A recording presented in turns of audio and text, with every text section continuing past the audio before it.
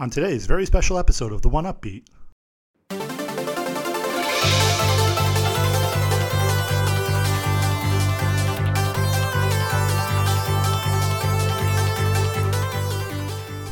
We go back a decade to the year 2010. What was game music like 10 years ago? I count down my top 10 favorite game scores from the year 2010 on this 10th episode of the show. We'll be listening to music from Jason Graves, Russell Shaw, Oscar Araujo, and more.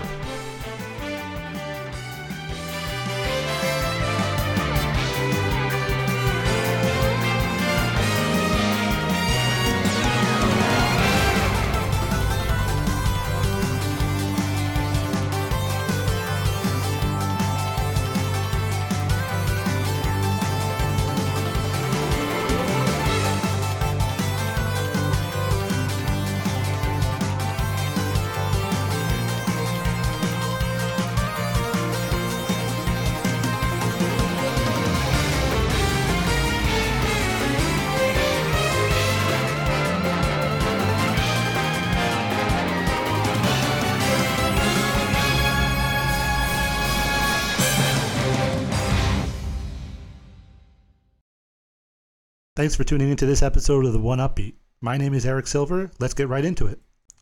So I guess we're already into award season on the show. It's a bit extended this year, so hopefully you like countdowns. I had always planned to do a best of the decade show this year, naturally because I'm stubbornly in favor of the idea that the decade is 2011 to 2020. In looking at what was written during the time period, there were two titles that actually have absolutely killer soundtracks that just missed the mark by being released in 2010. So those are actually numbers 1 and 2 on the list this year. Then I went back and noticed the staggering number of games that were released in 2010, and it quickly became really easy to do a top 10 of 2010. So normally I do a top 5 of the year for the current year, and I'll likely be doing a top 5 for 2020. Games were really different back in 2010. It was only 10 years ago, but in how the market was, it seemed like a lifetime ago. 2010 was the year Kinect came out for Xbox 360.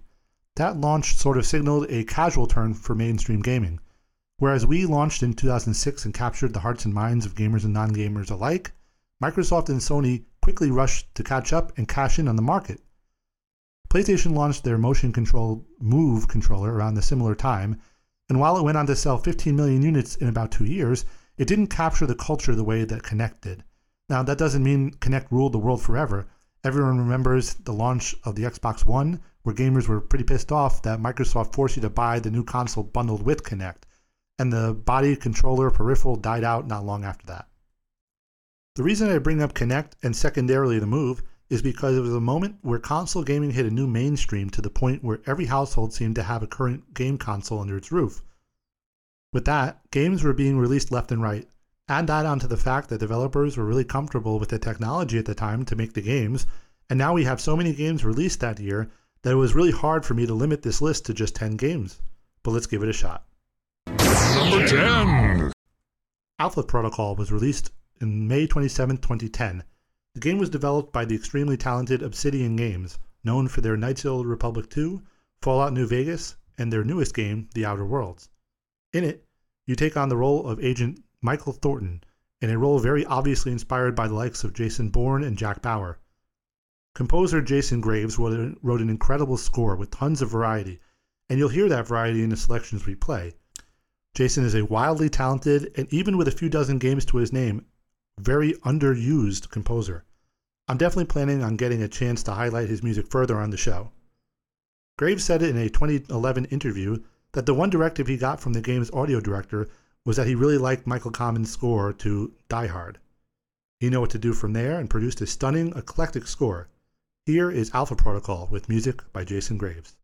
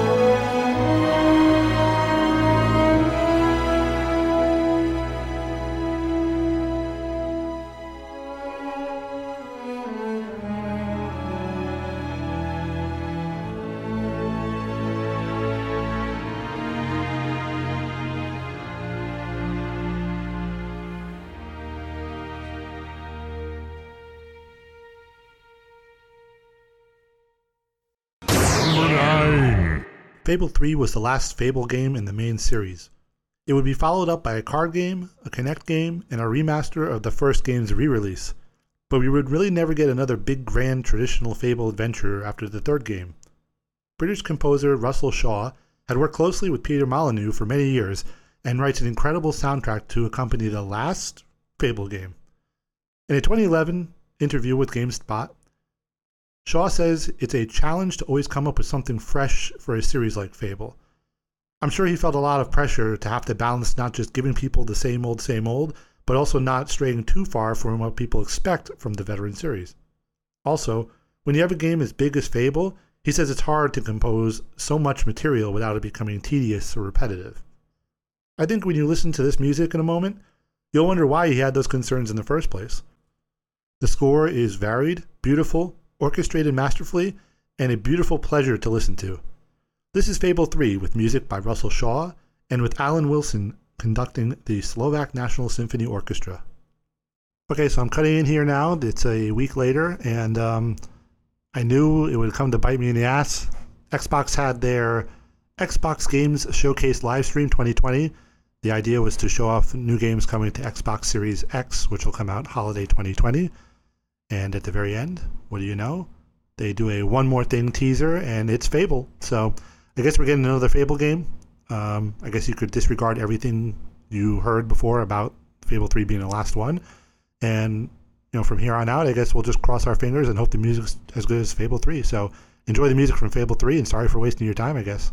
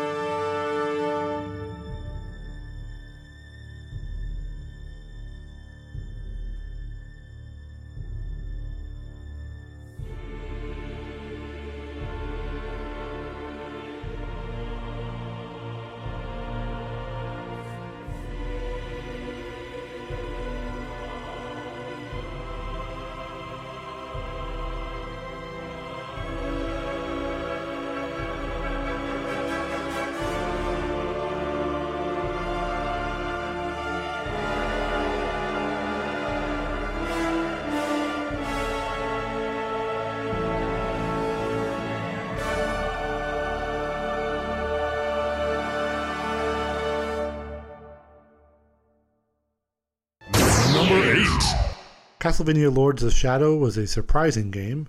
After years of 2D pixel art games on the Game Boy Advance and Nintendo DS, suddenly we're thrown a main series, big budget console Castlevania game by developer Mercury Steam and Hideo Kojima of Metal Gear fame. At first it was very off-putting to fans of the series, as it was, but the Lords of Shadow games eventually found a fan base of their own. A similar thing happened a few times over the last few years before that with The Legend of Zelda The Wind Waker and the Final Fantasy XIII series. Spanish composer Oscar Araujo wrote a booming, powerful score for the game, which complemented the visuals very well. There's really a sort of Howard Shore's Lord of the Rings style to it. If you're into that, you'll love this music. The more you listen to it, the more you'll hear that influence for sure. It was definitely a new direction for the series, but musically, once you got past the fact that it wasn't simply melodic and traditional, it was a really good experience musically. This is Castlevania Lords of Shadow with music by Oscar Araujo, performed by the Bratislava Symphony Orchestra.